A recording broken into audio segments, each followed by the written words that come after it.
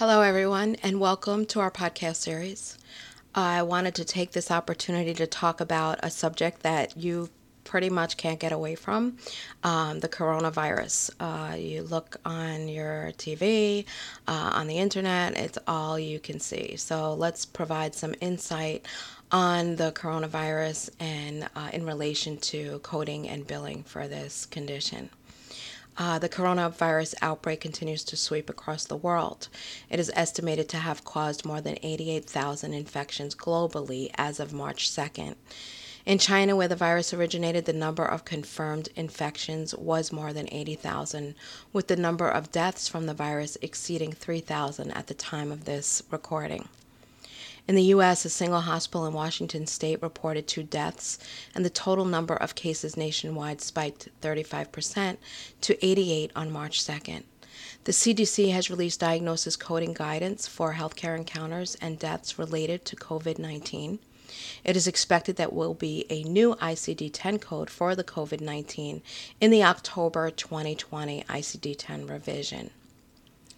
The CDC's latest guidance is to be used in conjunction with the ICD-10 official guidelines for coding and reporting. The key points of the CDC's latest guidance on coding encounters related to the 2019 coronavirus outbreak are as follows. Only cases with confirmed symptoms of COVID-19 should be reported with codes explaining the reasons for the encounter. Symptoms can include fever, cough, and shortness of breath, and may appear from 2 to 14 days after exposure. Confirmed COVID-19 infections can cause a range of illnesses, with few or no symptoms. Symptoms can range from mild to severe, and the virus can even cause death.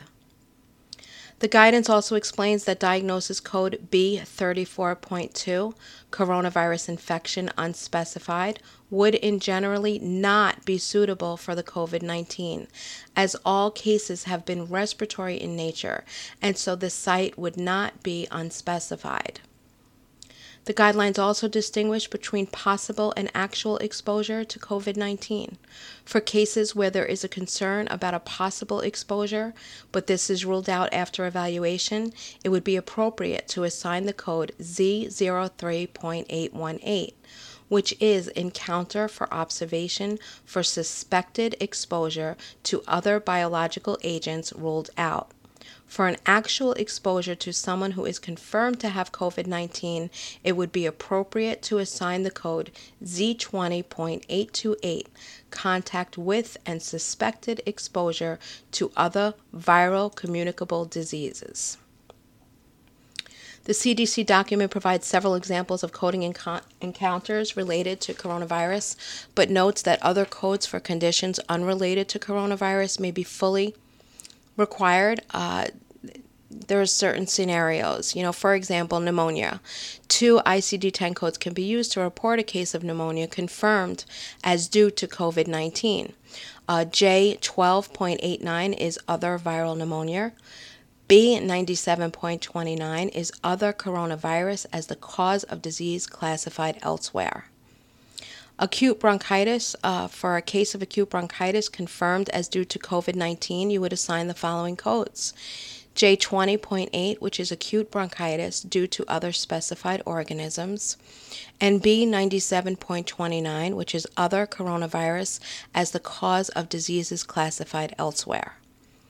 To code bronchitis not otherwise specified due to COVID-19, use J40, bronchitis, not specified as acute or chronic, along with B97.29, other coronavirus as the cause of diseases classified elsewhere.